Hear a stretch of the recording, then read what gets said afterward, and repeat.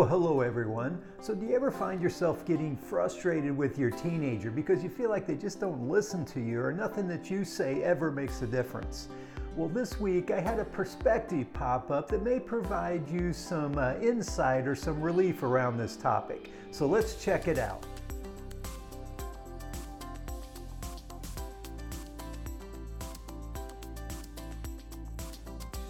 Well, hello again, everyone. My name is Jim White, and I'm an author, coach, and the founder of the Family Enrichment Academy. But more importantly, I'm a parent just like you. Well, today we're going to be talking about some ideas that may help you get through that frustration that you may experience if you feel like your teenager just doesn't listen to you, or any of the things that you say to them just don't ever seem to affect the way they behave or the way they act. Well, I've got, again, a shift in perspective that may help you to get through that frustration. Before we get to that though, I did want to let you know I do have a free resource for you. I have 10 questions you should never ask your teenager. Think of these as like conversation killers. And then I also have 10 great questions as well. These are the conversation starters. In this resource, it's available on our website at familyenrichmentacademy.com. So be sure to go there and check that out. So now to move on to our topic for today. Now this actually came up over the last week or so. This idea has popped up 2 or 3 times for me. And so I thought, you know what, this is a sign. This is something maybe I should do a video or a post on. So that's why I thought I would share this shift in perspective for you today. And the first time it came up, actually, I was listening to an interview between Ed Mylett and Jay Shetty. And during the interview, Ed brought up this idea of a piñata and how that sometimes there can be hidden progress being made and we just don't recognize it.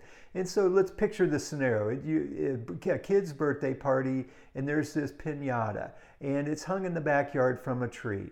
And the first child comes up, he's blindfolded, he's given a stick or a bat, and he's allowed to take a few swings. And so he hits the piñata a couple times, but again, the candy doesn't spill out of it. So the next child comes up, and this goes on, and you have 4 or 5 kids that take their turns, taking a shot at the piñata. Well, some of the kids may start to get a little frustrated, right? They look at the piñata and the candy hasn't come out yet, and it doesn't even look like they're making progress, right? But there's hidden progress being made with each of these blows. And then finally, one of the kids comes up, and typically the way it works is one of the smaller kids, they take one final blow and the piñata bursts open and the candy comes out for everybody to enjoy the spoils, if you will. And it's interesting, a lot of times that the child that takes that final swing, they're celebrated as the hero, the one who created this huge breakthrough in breaking the piñata.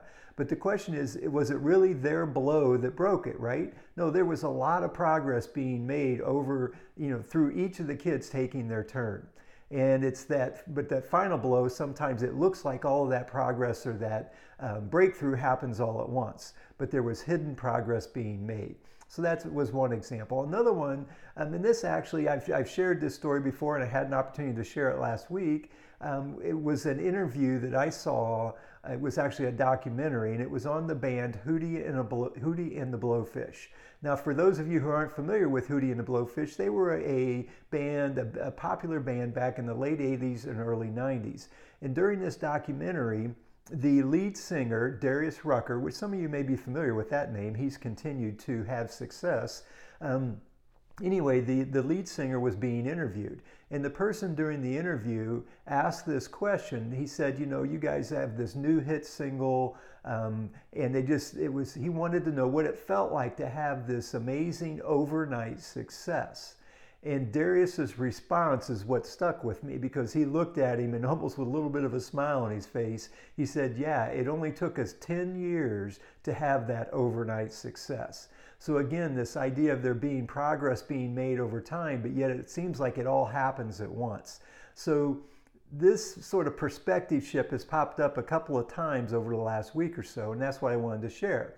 So now you may be saying, well, how does this relate to me and my role as a parent with a teenager? Well, I would invite you to consider that even though there may not seem like there's being progress made, when you have these conversations with your teen, and it may seem like you're talking to them and they aren't listening or nothing's having any impact, underneath it all, their progress is being made. There is hidden progress. And so my encouragement is for you just to stay the course, continue to model that behavior, those good principles, values, and beliefs that you want your teenager to take on.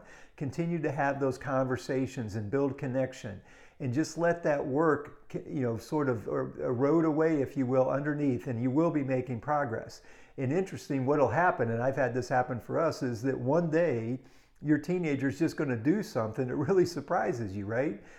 Will take you a little bit off guard, and it's going to be that breakthrough. It's going to feel like it happened all at once, but yet it was the accumulation of a lot of conversations and the work that you've been doing over a long period of time. So I just wanted to throw that out for you to keep that in mind. Like I say, you're going to say, they must have been listening all this time and I just didn't realize it, type of a thing. So anyway, just a little food for thought, something for you to keep in mind as you, just to give you a little incentive to continue to pursue your efforts as a parent. Again, before we sign off today, I did want to remind you that I do have that free resource, those 10 questions you should never ask your teenager, and then those 10 great questions as well. Be sure to check that out at the website. As always, it's truly an honor to be able to serve and support you as you move along your parenting journey. And it is a journey as well, as we all know. So again, it's just an honor to be here, and I really appreciate you taking the time to check out our material and listen to the content that I produce. Your children really do appreciate it. Remember, until next time, a change in perspective changes everything.